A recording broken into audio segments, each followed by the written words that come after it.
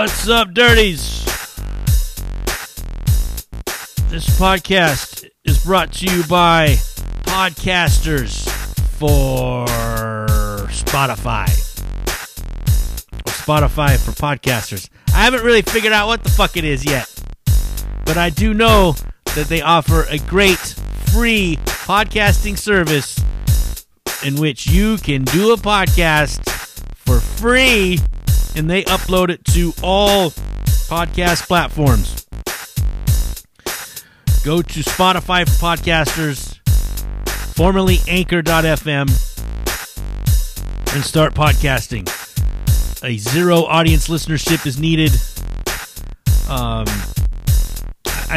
A zero audience listenership is what you don't need. You don't need a big audience to make money. How about that? You don't need a big audience to make money. You'll make money with donations from your kind listeners. How about that? Jesus Christ. Get started today. Go to the Anchors, or go to Spotify for Podcasters. I'm going to figure out what the fuck this shit is, and I'm going to get it right, and I'm going to sound fucking slick. Jesus Christ. What do we got? We got some dates. A couple of them. What do you think?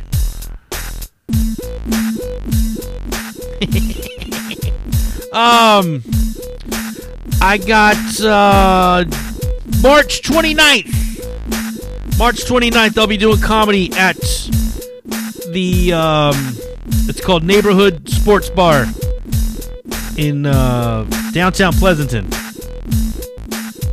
That's where you'll see me doing the comedy coming up. Not this Wednesday, next Wednesday. I got the Bistro. Oh, the Boyle's Bistro Blowout. How about that? That is on April 6th, and we got Jay Rich headlining. So that'll be fun. That'll be a good time. Come down to downtown Hayward to my monthly comedy show at the Bistro. I'll be doing comedy on April 7th at the Faction Brewery in Alameda. And just added, I will be doing comedy at Liquid in San Jose for a 420 show. They don't know that I don't smoke weed. And we're not gonna tell them. That'll be interesting to see what happens there. They assume I'm a big fucking stoner because fucking dreads grow down to my ass. Anyway, and as always, in all this chaos and noise I got going on that I'm trying to talk over, music heard here on the SBP is not owned, copywritten, or licensed by me or the Sean Boyles Podcast. Don't sue me. Let's do a podcast. It's the Sean Boyles Podcast. Came in hot. Music, comedy, drums, life.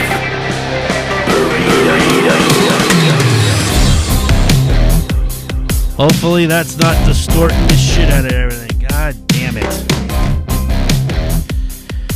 What's up, dirties? Welcome to another episode of the SBP, episode 183, in the place to be. I'm Sean B. How goes it? Welcome. I tried yet another mixer. This is actually the mixer that I first tried when I started doing the podcast. This is the original mixer, and it's crunchy. There's a lot of noise. I was trying to figure out why I stopped using it and why I wanted a new one, and I quickly found out. But the one that I've used the last few episodes, I can't figure out the output, getting the output volume right. It just seemed to not be right. So I'm going to try this. Or maybe it was right and I didn't realize it and I'm fucking making shit happen that I don't need to happen. I was unplugging and plugging and trying and testing and all kinds of shit that I probably didn't need to do. So here we are, doing what we're doing now. How are you? We'll do some, we'll do the things. We'll do the normal things with the reaction and the earworm. And I'll go through my week of happenings and all the fun that I had in this now weird time in my life. Had a bit of, I don't know, I guess I had a little bit of, just today, had a little bit of maybe some closure in a way. As you know, I'm going through a divorce, and it's been tough. It's been really fucking tough. I've had good days. I've had bad days. As far as sadness is concerned, because I have lost my wife and my best friend, and so I feel a little floundery, a little floppy, a little bit of not knowing what to do with my life. I got used to a certain thing, and now that is not the thing. And so I got to get used to this new thing of being by myself. And I was by myself before, and I got used to that, and I had to get used to having her here. And that was great. That was a great get used to. But this isn't a good get used to, because I'm used to having her here, and I don't have that now. So what happened today was I coincidentally was feeling pretty shitty. Started thinking about some stuff, and it fucked me up a little bit. And I happened to send out a text to the ex. I'm really fucking pulling back the scab right now. I sent a sap-ass text, just sort of, thanking her for being a good wife. Because the brass tacks of it, she was a really good wife. For the time that, she was feeling good about it, things were good. Things were really good. So, and she had told me that I was a good husband. So, and I felt like I hadn't told her that she was a good wife. So I did that. And then she thanked me, and she said that she will always cherish all the happy that I brought her and everything that I've done for her. And that was nice. But then she hit me with the surprise of, I'm on my way there right now. I'm like, where? Here? To the apartment? She said, yes, I need to get something. So she came here and got to going through her stuff and grabbing things that she wanted and she needed. And she filled up 2 big-ass fucking duffel bags full of stuff. And then, and it's been fucking raining like fucking crazy all day. We've had some fucking heavy rains today in the Bay Area. So I had picked her up from the BART, and then I'm still working on the stripping the coffee table that I haven't been doing, and I started getting on it a little bit today to try to get my mind off of the sadness that I found myself going down. And then she said she was on her way, so I picked her up from BART, and then she spent a few hours here going through her stuff and filling up bags, and then she was ready to go. So I took her back to BART and sent her on her way, and I let her know. I said, hey, probably next time you come here, all this shit's gonna be in boxes, and it's gonna be over here in the storage.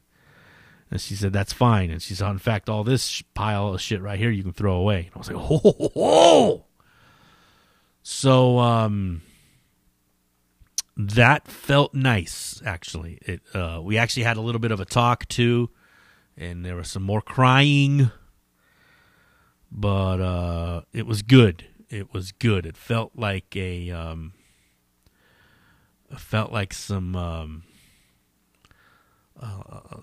some finale, some endness, some end of the road type stuff, which I needed, because I've been wanting to just move on, and I feel like I can't until I get the apartment back to how it was before she got here. You know, I was living in this apartment fucking as a bachelor by myself. And I got used to that, and I had things set up a certain way, and then I definitely made a lot of room for her and her stuff, and for her what she needed to, you know, so she can feel comfortable. And she definitely took over the apartment. So there's still a lot of stuff to go through, but like today I went through because the bathroom was full of fucking women's bathroom stuff. And that's the stuff she said that I could toss. So I spent a couple hours going through shit, and because I knew there was some stuff in there she wasn't going to get thrown out.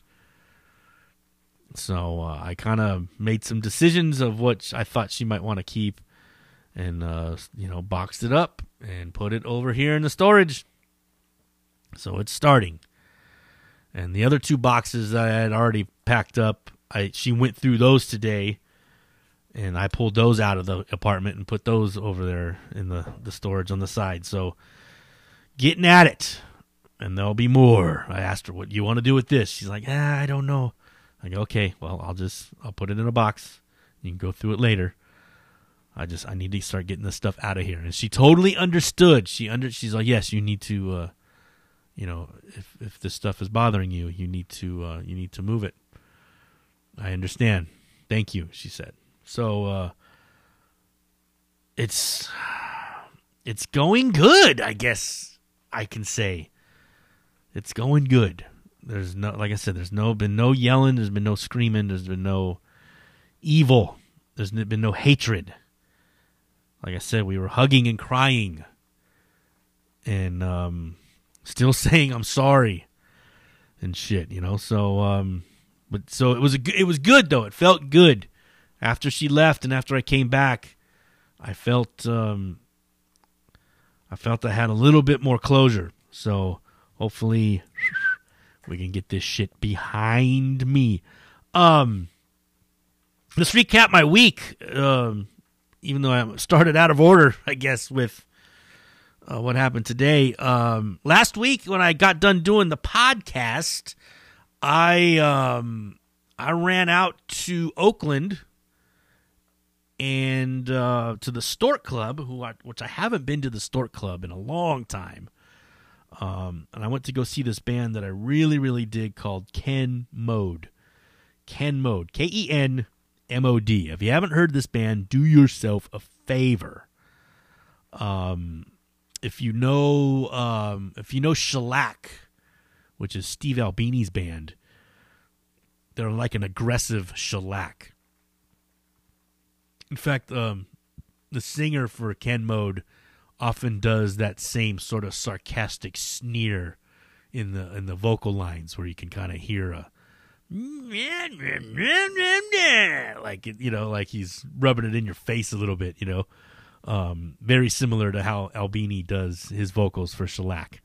There's this kind of sarcasticness in the delivery, and dude from Ken Mode definitely does that. The singer, guitar player, and the drummer are brothers, and they look like they could be twins, really. And the drummer is just a monster, just fucking hits hard all night, super solid. They had the saxophone player, which, the couple of songs that she plays a saxophone on, it was like, wish they didn't play these songs, but But she does a lot more though too. She's got these cool keyboard things that she does, and some piano stuff, and it just adds to the cacophony of noise that is Ken Mode. Ken Mode considers himself a noise rock band. So, but it's cool. I mean, they got, but it's definitely sort of, in a way, rooted in hardcore somehow. But it's just fucking great, man. I've seen them once before, and I was stoked to see them again.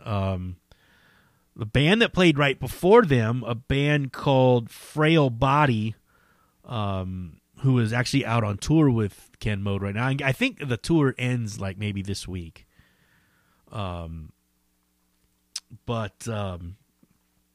this band Frail Body, good band, but just a 3-piece. Drummer was playing on a really small drum kit, like not that not a lot of drums, but the drums were small. And for as loud as they were as a band, the guy's playing on these little small drums, it kind of was like, what, dude, what are you doing?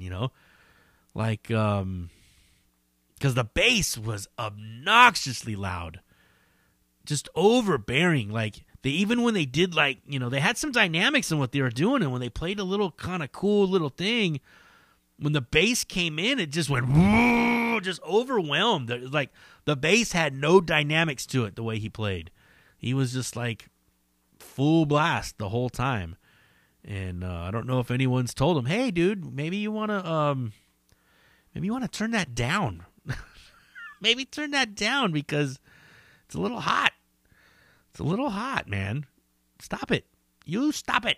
Oh, and then I didn't catch the name of the first band. There was 4 bands altogether, but the band, so there was a band on when I got there, and kind of noise, another noise rock band, more punk sounding, with a female singer, and a real interesting sort of almost clean guitar playing. And then, but then the second band was a one-man band called Reptoid. And usually a one-man band has like backing tracks or whatever, or like stuff filling it out while he like plays guitar and sings or whatever.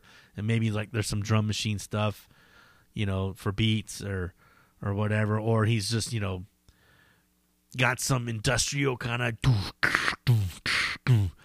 cool shit happening while he manipulates fucking soundboards or whatever the fuck, right? Arthur and Punisher comes to mind, when you think of one-man bands, or that there's this guy called That One Guy who plays this weird fucking stand-up one-string bass that's on like PVC pipe, and he bows it or slaps it and sings along and has all these things that he triggers and stuff, weird, just interesting stuff. This guy, however, Reptoid, actually plays drums, and his drums are triggered to make, different synth sounds. You know what I mean? So he'll pound on the floor tom, and go up to the high tom for another note. So the bass lines are super simple, but he's, or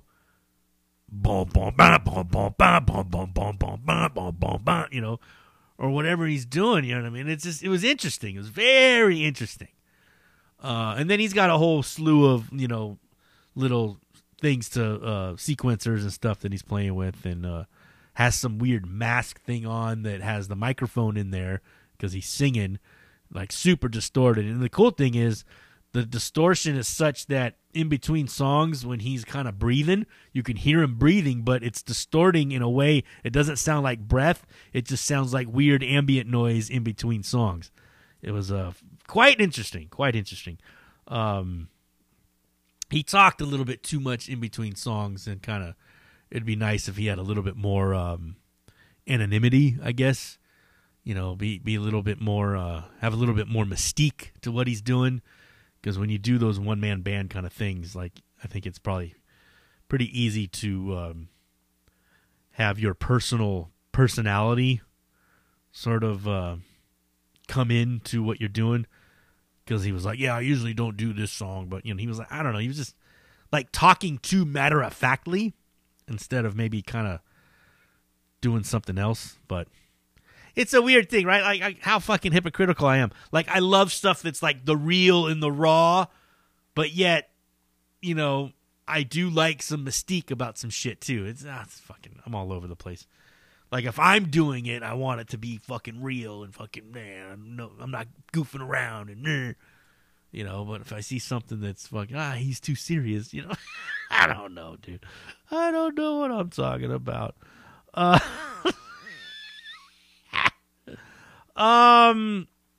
stoked on the show. It was a fucking great show. I'm glad I went. I knew nobody there. But eventually my friend Scott Evans showed up. He is the guitar player for Kowloon Walled City. And I know Kowloon Walled City has played with Ken Mode. I think they even toured with them at one point. So they know each other well. And I figured some of the guys in Kowloon would show up, and Scott did. So I talked to him briefly. In fact, I came up to him when he was talking to a guy. And he said, what did he say? I came up to him, and he's, it's funny you walked up right now, because we were talking about separation. And I started thinking, I know he's a sound engineer, and he records bands. So I started thinking he's talking about with another guy who looks like another musician. They're talking about separation. So maybe they're talking about keeping mics separated, so there's not bleed from one mic to another. And he stopped and he kind of chuckled and he said, "Oh, sorry, too soon?" And I was like, "Oh, you mean my separation? Oh, you fucking dick!" And he started laughing. Of course, I'm not really calling him a dick, but it was, and then he stopped. He's like, "Dude, you're doing okay. I know you're going through a thing. So that was cool. Dude's a good dude. So that was Tuesday, right after I got done with the podcast. I went to what happened Wednesday? Wednesday was Zed, maybe?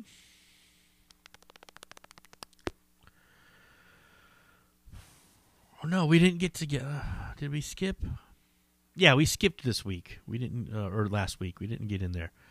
So Thursday I went to Tommy T's. Went to Tommy T's. Some friends of mine were on a show, and it was a weird sort of St. Patrick's show, even though it was the day before St. Patrick's Day. And it was St. Patrick's, like, I don't know, like had a weird name for the show, like Press Your Luck Comedy or something. That was put together by this guy, Mexi King, who's Mexican. I thought that was weird that, he did a St. Patty's show and the guy's Mexican. And that show was cool. I showed up and just told everybody I just came to get dinner. I'm fucking hungry. I don't give a shit about your show. I'm just trying to eat, But they had a decent turnout too, which was good. They had a good turnout for a Thursday night. And then Friday night on St. Patty's, I went to the Golden Bull.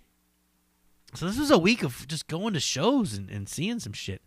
Went to the Golden Bull in Oakland to see my friend's band, the New Suburbans,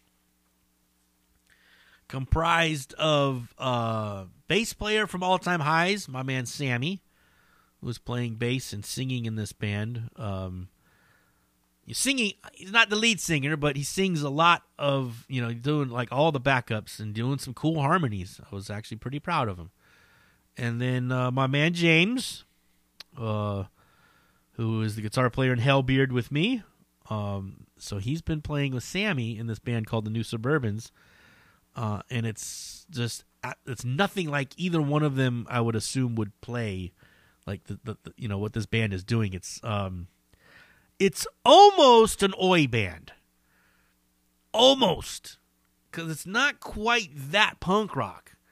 It's just kind of rock, but the lyrical content is very blue collar, damn the man kind of, we will rise up and get what is and get ours and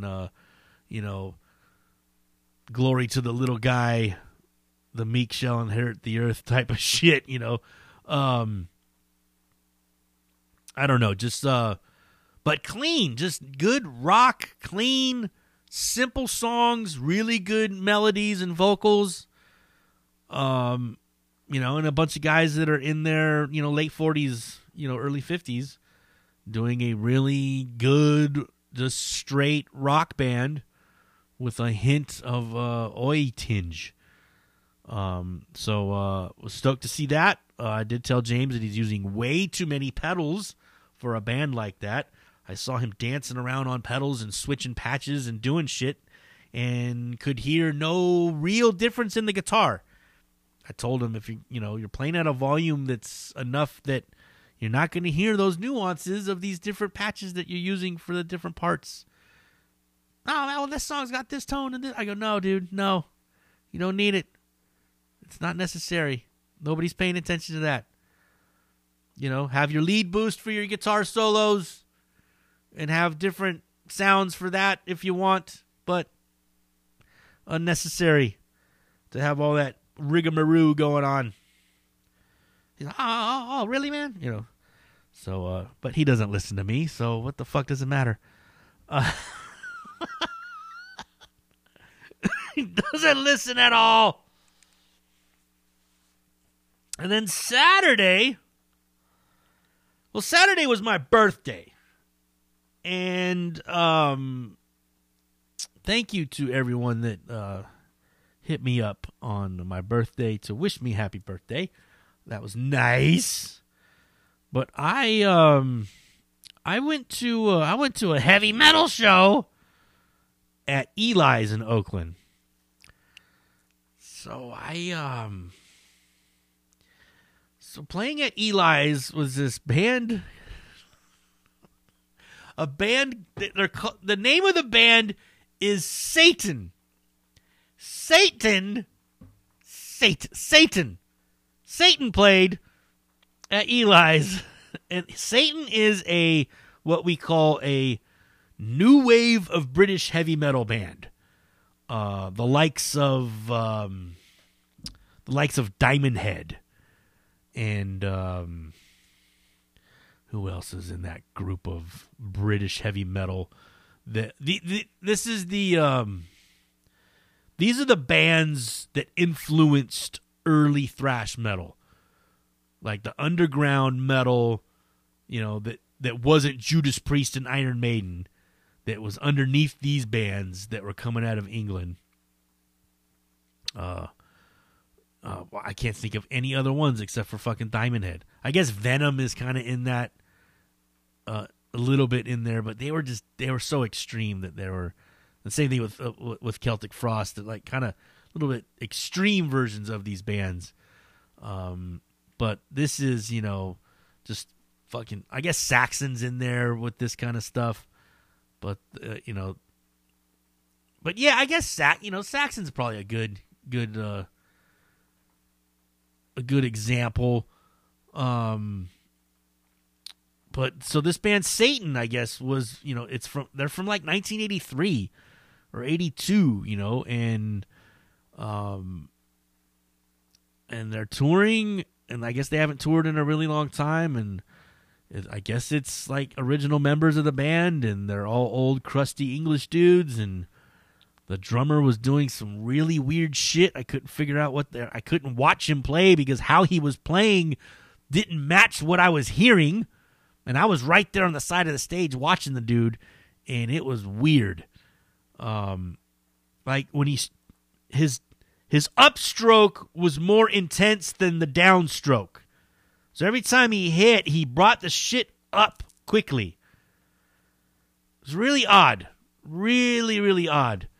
And he's an older dude, so he's taking some liberties on, they had some faster stuff, and he wasn't really,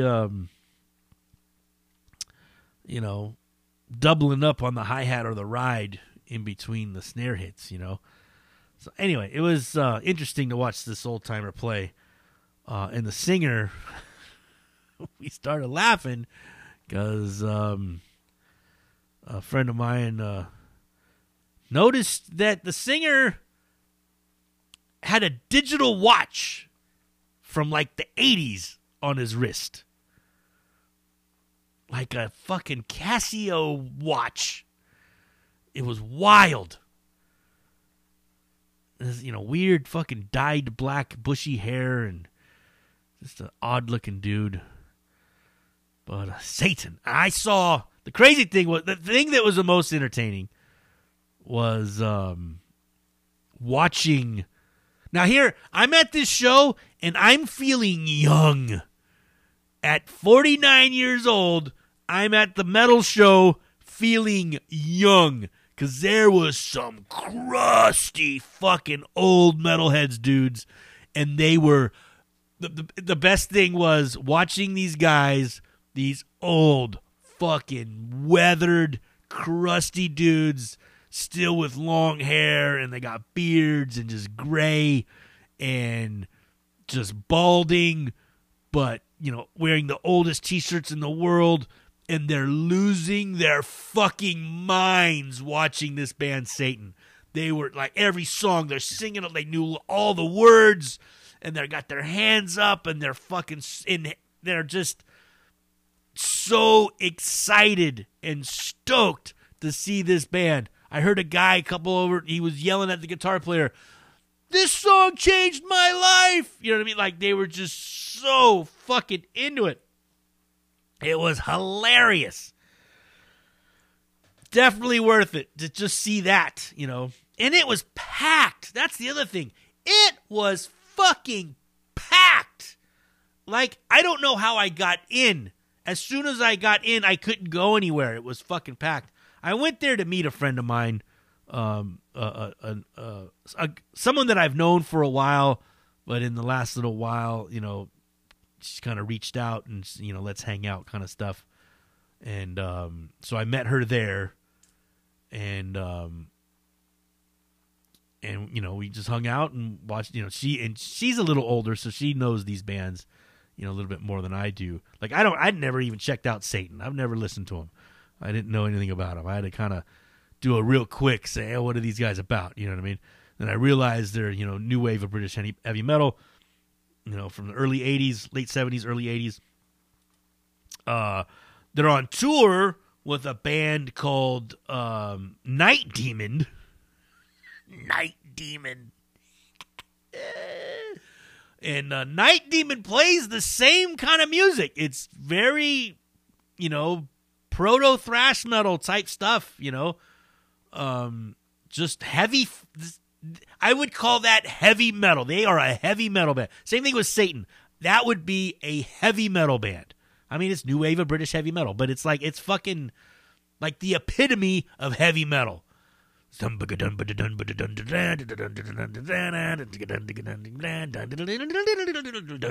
fists in the air, fucking,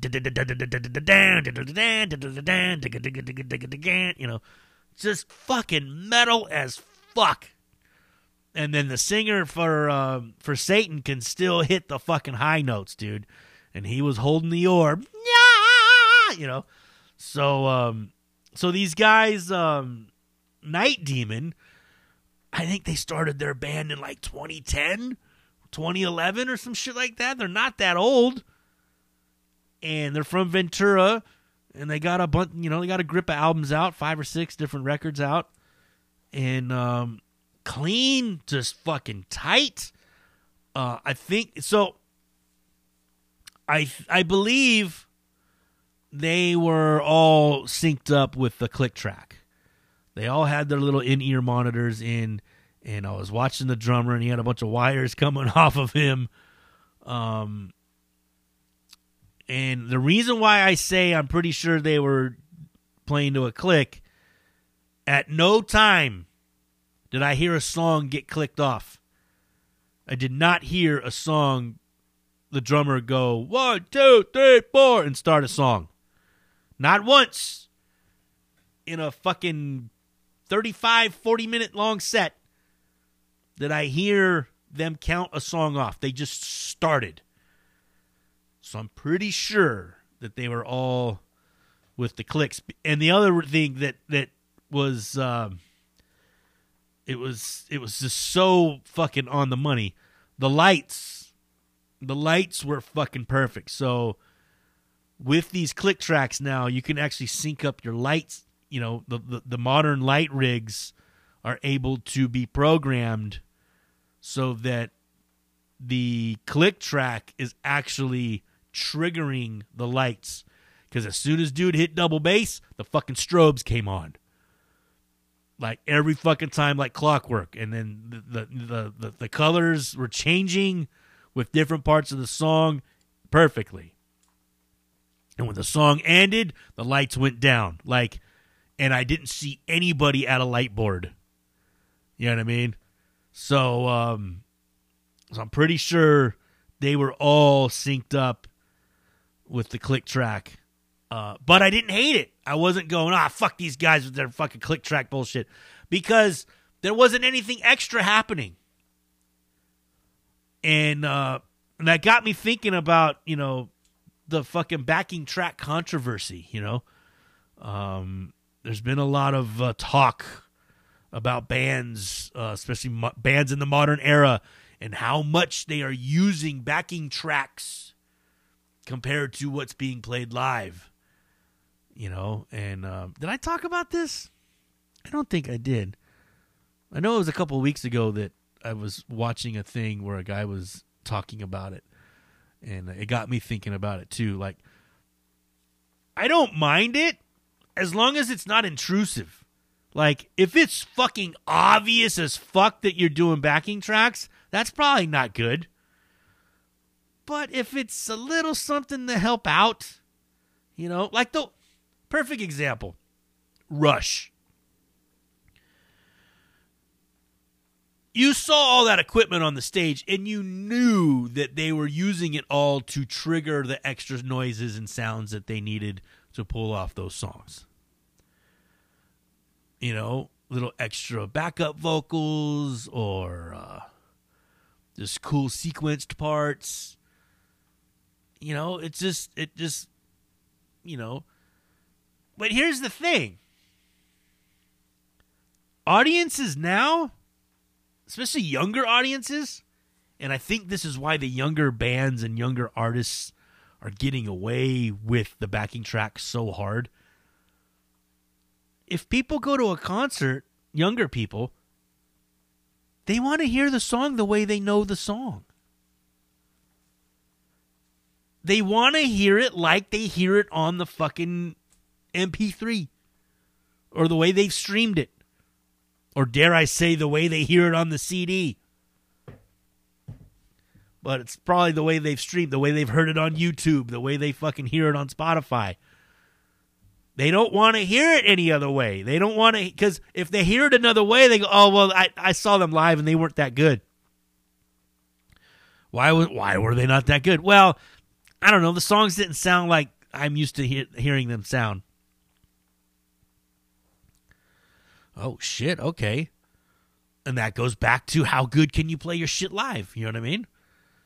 Like, if you're a live band and you're not playing live how your shit sounded recorded, are you doing something wrong? Or are you just not paying attention to what you did to make those songs, you know? When I hear shit like that, I usually assume people wrote in the studio and they never played them live in front of anybody. Or they never jammed the songs live in a room to hear what's happening. Or they didn't, you know, they wrote everything digitally and then learned how to play it later and didn't bother trying to match what you recorded. You know, there's so many factors in how shit can go fucking sideways. But if I see a live band and they sound like the record and I'm not hearing any fuckery of extra shit happening that's super obvious, that's fucking awesome. You know, if I hear a little fucking backing track to help them out, to sort of round some shit out, I ain't mad at that. But if the bulk of the music that I'm hearing from the band is backing tracks, and the band is barely fucking playing anything live, and they're kind of fucking off and letting, just letting, like pop stars kind of do that. Like, especially rap, fucking especially, will have the fucking the vocal track there in full, and they'll rap on top of it and double it. But when they need to take a breath, they'll just stop, and that fucking vocal track is still going. Eminem's always done that. Eminem live he's rapping over his vocal track. Hip-hop's fucking notorious for it, and I've been seeing some pop stars do that shit too, where the vocal track's there, and they're just singing on top of it and doubling it, and they'll stop, and just the vocal's still there. It's like, I mean, it's kind of like fucking Rihanna did that shit at the Super Bowl. She sang live, but she sang on top of her vocal track. I'd rather hear more live than backup. Like I said, if the backing track is doing the heavy lifting, I think that's where you're losing the plot. But at the same time, these fucking kids, they don't give a shit. They hear it the way they want. That's why they fucking love EDM. Some fucking dickhead playing a fucking soundboard, playing all those sounds exactly the way they are on the recordings. They love that shit. They can watch it. They're stoked on a DJ playing the songs the way they know the songs are. And I don't like it. It ain't for me. It don't do nothing for me. It's not my bag. It's not my bag. It's not how I like to do things. I want to hear some musicianship. I want to hear you playing your shit. I want to feel what you're doing. I want to know that you are pouring your soul into that music when I'm hearing it and watching you play it live. I don't care if you're on tour and you've been fucking having to dig in every fucking night to play this song. Dig in again, Jack. Let me hear that shit. I want to feel you do your music. And I'm not going to feel that if 80% of what I'm hearing is on a backing track. Anyway, so that was Saturday night was fun watching some fucking old metal. But Night Demon was good. In fact, I'm gonna check out some of their shit. It's like I said, it's heavy fucking metal. Heavy fucking metal. Like no bones about it kind of heavy metal. What else we got? So that was Saturday. And then Sunday, went to dinner with a friend, little birthday dinner. And then yesterday did a whole lot of nothing. A friend of mine took me to lunch for my birthday. He's like, I didn't mean for this to happen on your birthday, but I'm wanting to take you to lunch anyway just to see how you're doing. So shout out to fucking Kevin, the AV guy, for taking me to lunch yesterday. Because he hasn't made the last few Boyle's Bistro blowouts. And he's felt bad about that, so he took me to lunch in order to keep his parking space for his Blowout Productions parking space.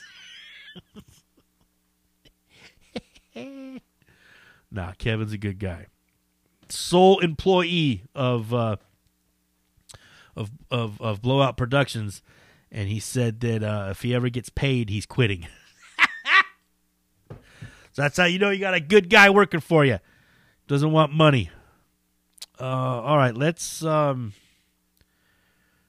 get into this.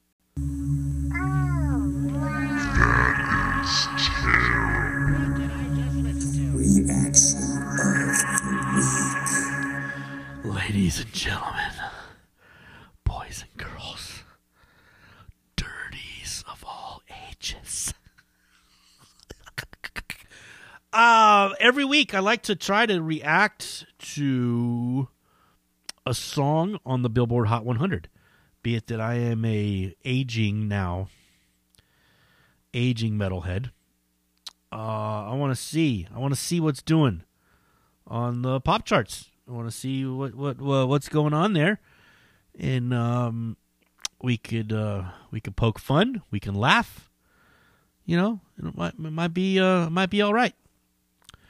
it could be a fucking amazing piece of musical geniusness, and I'll be blown away. But guess what? Probably not. So this week we're going to do a song called Die For You. This is the remix version. I guess this is The Weeknd. The Weeknd, because it's spelled W-E-E-K-N-D. Weeknd. Not instead of weekend. Everyone calls him The Weeknd, but it's not. That's not how it's spelled. It's called The Weeknd. Weeknd. The remix of this version has Ariana Grande. So let's see, Die For You by The Weeknd and Ariana Grande.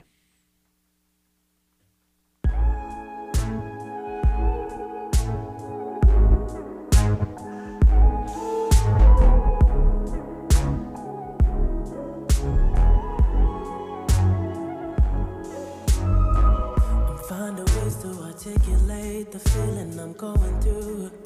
I just can't say I don't love you. I wonder what the difference is between this and the remix. Yeah, it's hard for me to communicate the thoughts that I hold. But tonight I'm gonna let you know. Let me tell the truth. Baby, let me tell the truth. Yeah, you know what I'm thinking. See it in your eyes. Got the trend of the understated drums again, don't we?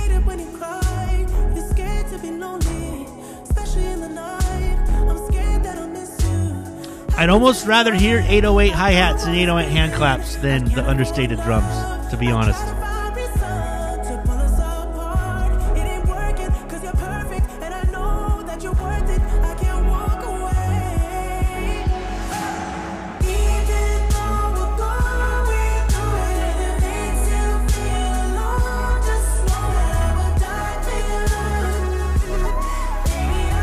I hear Ariana in there.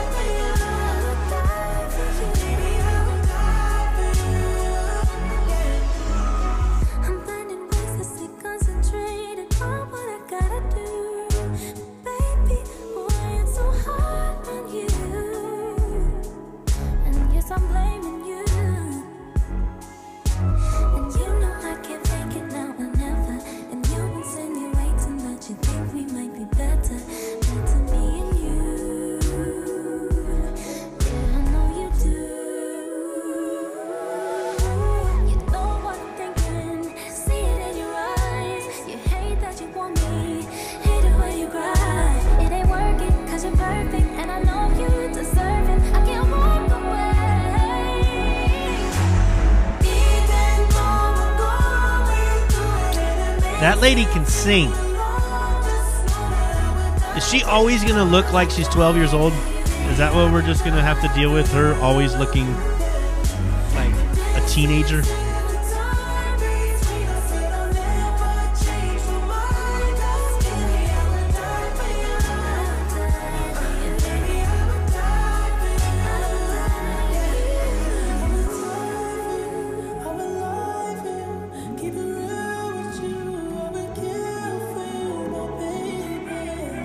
Kind of a melancholy tune, huh?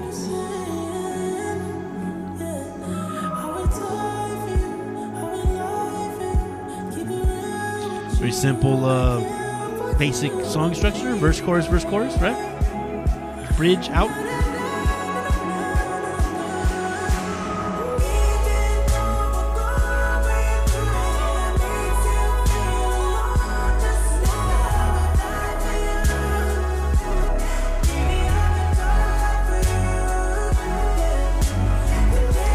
The Weeknd likes those 80s synths, huh? He always kind of has a weird sort of throwback vibe.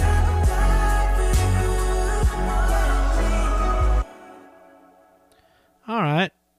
That ended sort of abruptly, didn't it? I don't know. It's okay, I guess. I don't hate it. You know, I'm not going to buy it and listen to it every day. If it came on, I'm probably not going to shit the bed, you know. You know, it's not terrible. But Ariana Grande can fucking sing. God damn, she can sing. She's probably the fucking one of the best singers out there. In the, you know, like when they start putting out those best singer fucking lists, she's gonna start getting mentioned with Mariah and Whitney and Aretha. I think she might be fourth on the list. Hey, you know who gets left off that list? Patti LaBelle. When they had that greatest singers list, and I was looking at that list going, okay, yeah. Was Patti LaBelle even on that list? If she wasn't in the top 10, they fucked up.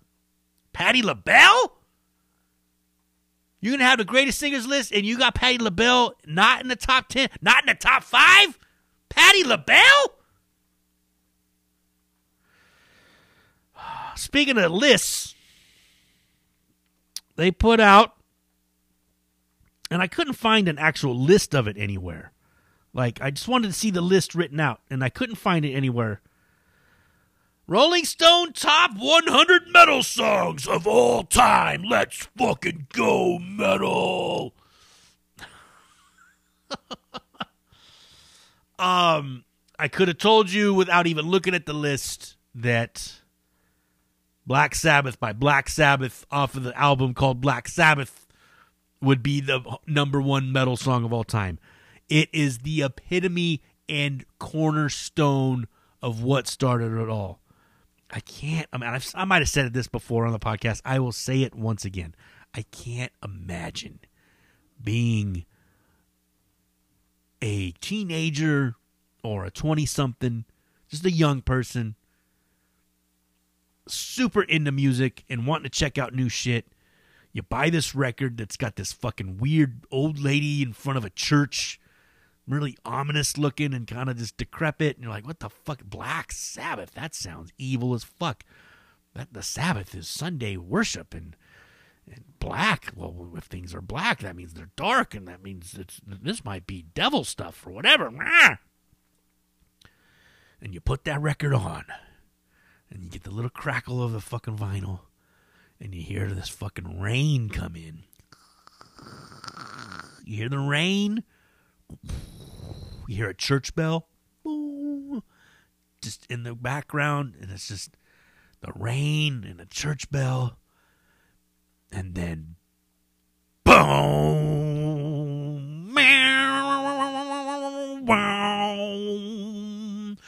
Boom, boom, boom, boom, boom.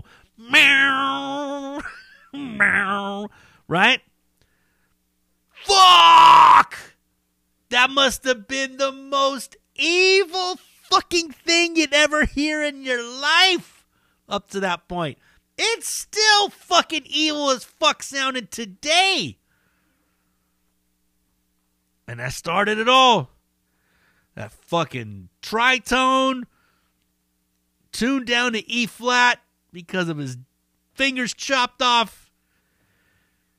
And it just sounded scarier and more evil than anything that was out there previous. What is this that stands before me? I mean, god damn, dude. Fuck. Figure in black points at me. Oh, and you're just like, what the fuck? So, yes. Black Sabbath, I fucking have no problem with that. Number one. Master of Puppets at number 2? Fine with that. I don't got no problem.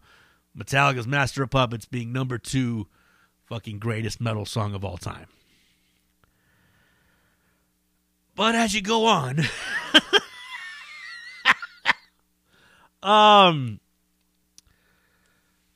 some goofy shit on that list. You know, like, I think Cult of Personality by Living Colour is like in the top 20. I don't even consider them a metal band, to tell you the truth. Songs by King Crimson are on the list. I don't know. King Crimson ain't a metal band.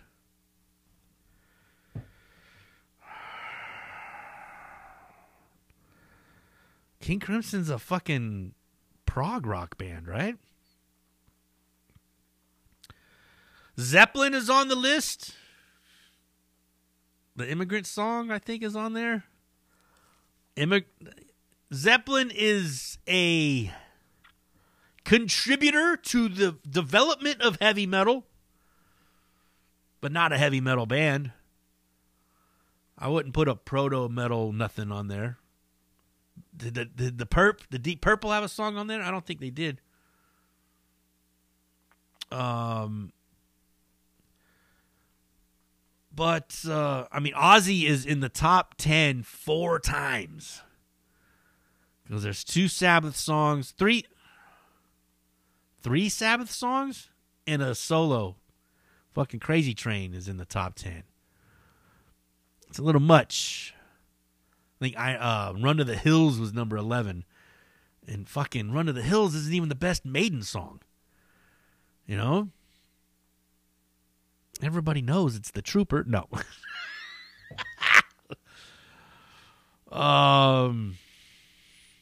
That's not even my favorite Maiden song.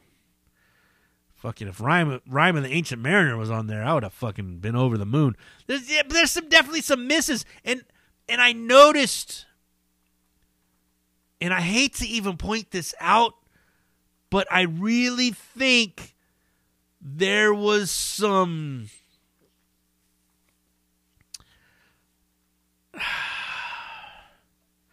There was need for representation.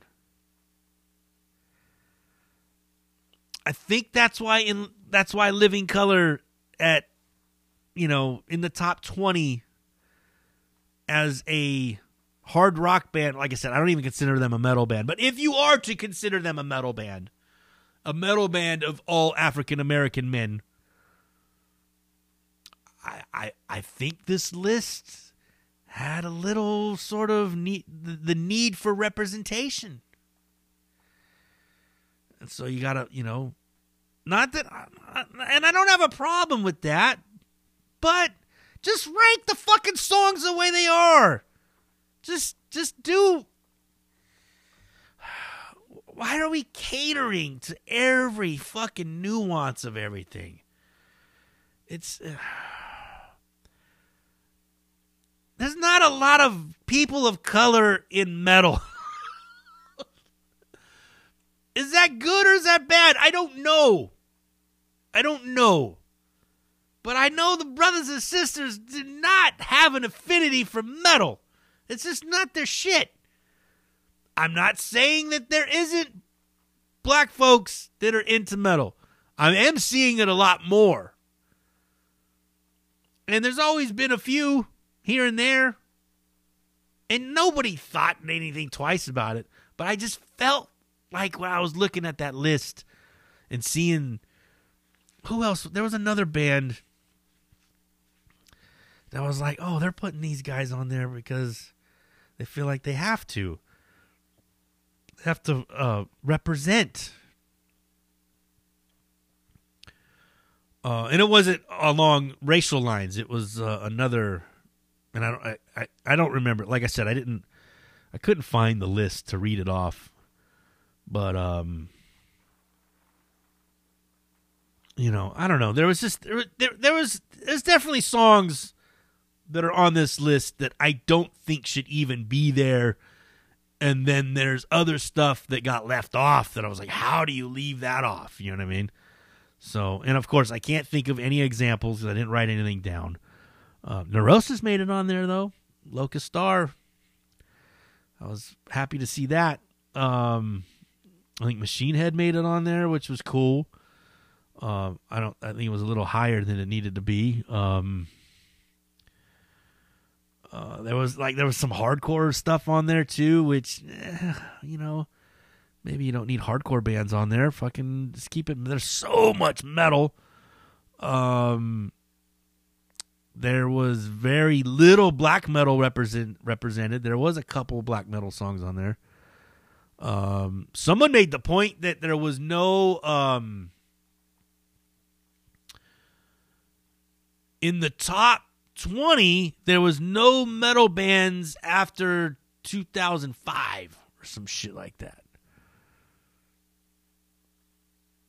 Like everything was old. Or maybe even the top 50. Somebody made a comment about there how there was nothing after 2005 was in the top 50 or some shit like that. Some sort of something. I thought that was interesting. Yeah, like Slayer wasn't in the top 10. I think South to Heaven was maybe, I think it was 11th. I was like, you gonna put South to Heaven above fucking Angel of Death? Are you fucking out of your mind? Just some weird calls, man. Some goofy calls. The songs that they picked from some bands that are like they're not even their most famous fucking songs for the bands. You know what I mean? There were, South of Heaven. I love the song South of Heaven. It's one of my favorite fucking Slayer songs. It's not the best Slayer song.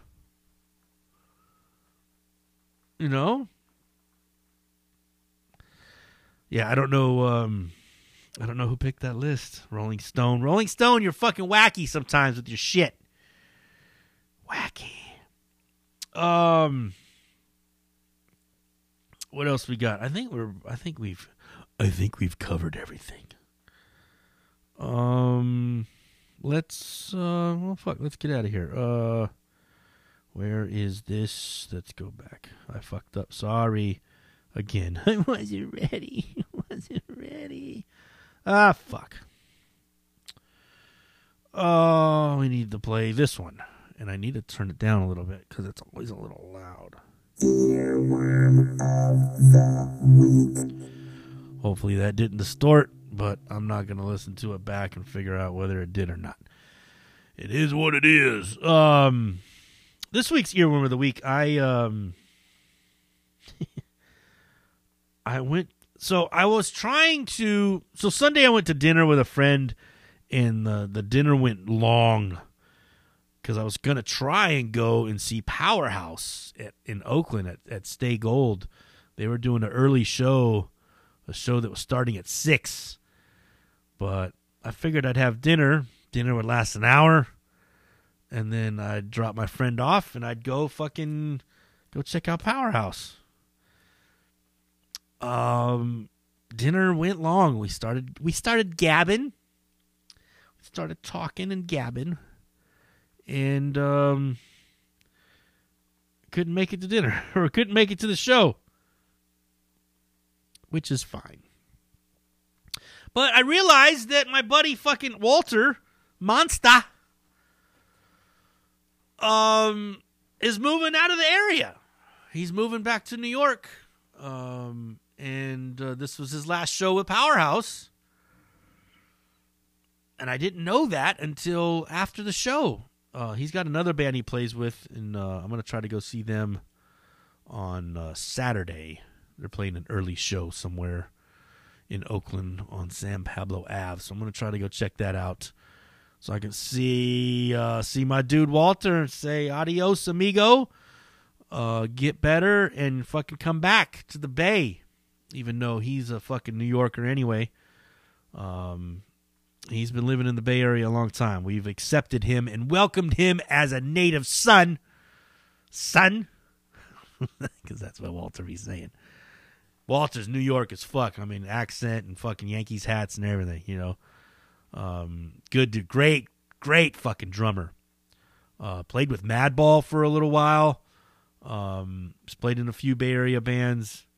Was playing with... Oh, fuck. Who was he playing with here in the Bay Area? Hardcore band that was...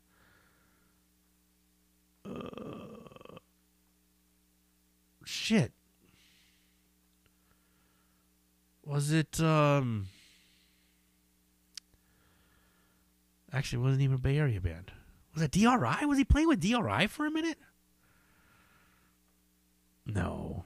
Anyway, my man Walt just played with a bunch of people. He's a fucking good dude. And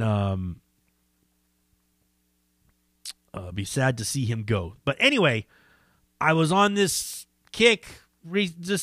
I saw a little blurb of something, and it was shouting out an album by Redemption 87. Redemption 87 was a hardcore band here in the Bay Area. Right, one of the bigger ones in the 90s. And the bass player, my dude Ian, former bass. So he joins Redemption 87 after being the bass player for Skank and Pickle, a ska band. And then he switches it up and joins this hardcore band. And then or was he in Skank and Pickle after? Oh, I'd have to fucking figure out the timeline on that. Maybe, yeah. I think he was in Skank and Pickle after Redemption 87. Anyway, he's now the bass player for Kowloon Walled City, who I mentioned earlier tonight already. Amongst other bands, he's got a band called No Lights that's fucking amazing with my buddy Matt, who was in Grace Alley when I was playing in Grace Alley. Matt also played bass for Early Graves. The connections are endless. So yeah, Ian, my man Ian, was a bass player for Redemption 87, and so I didn't remember hearing them a lot back in the day, even though they were one of the bigger bands in the Bay Area.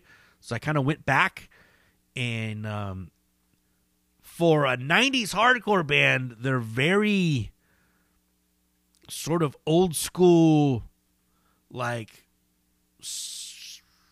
first wave hardcore. You know, it's very Black Flag, Minor Threat, you know, kind of vibe.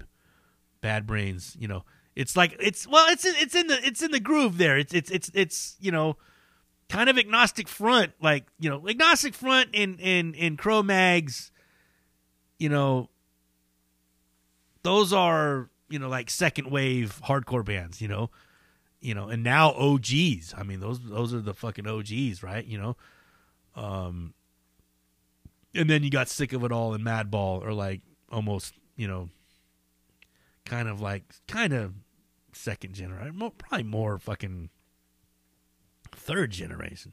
That's when you start getting the tough guy and you get the real fucking breakdowns, you know. Anyway, Redemption 87 sounds like fucking old school hardcore. And for whatever reason, it triggered this song to be stuck in my head, because this song reminds me of that style of hardcore. And this is Sick of It All, a song called Step Down. I remember they had a rad video on this, and I think Beavis and Butthead even did a fucking thing making fun of this video or whatever. But this video is rad because it's showing all the like hardcore dances and kind of making fun of them in a way. Little offensive because it like makes fun of like West Coast hardcore. How dare you?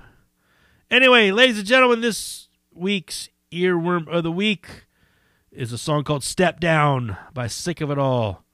Thank you for checking us out, you dirty dirties. Be good.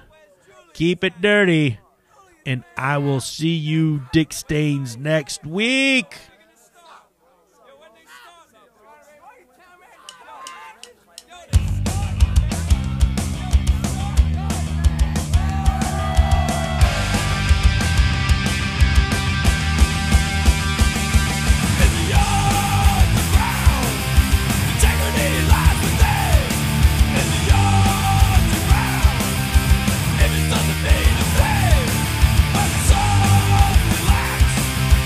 Play for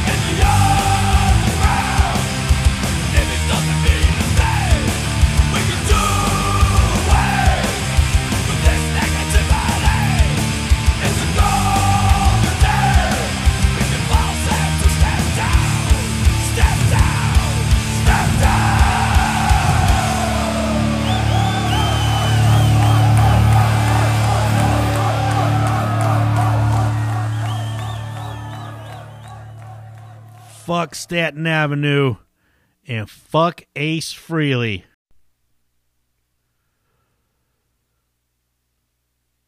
Brought to you by Blowout Productions.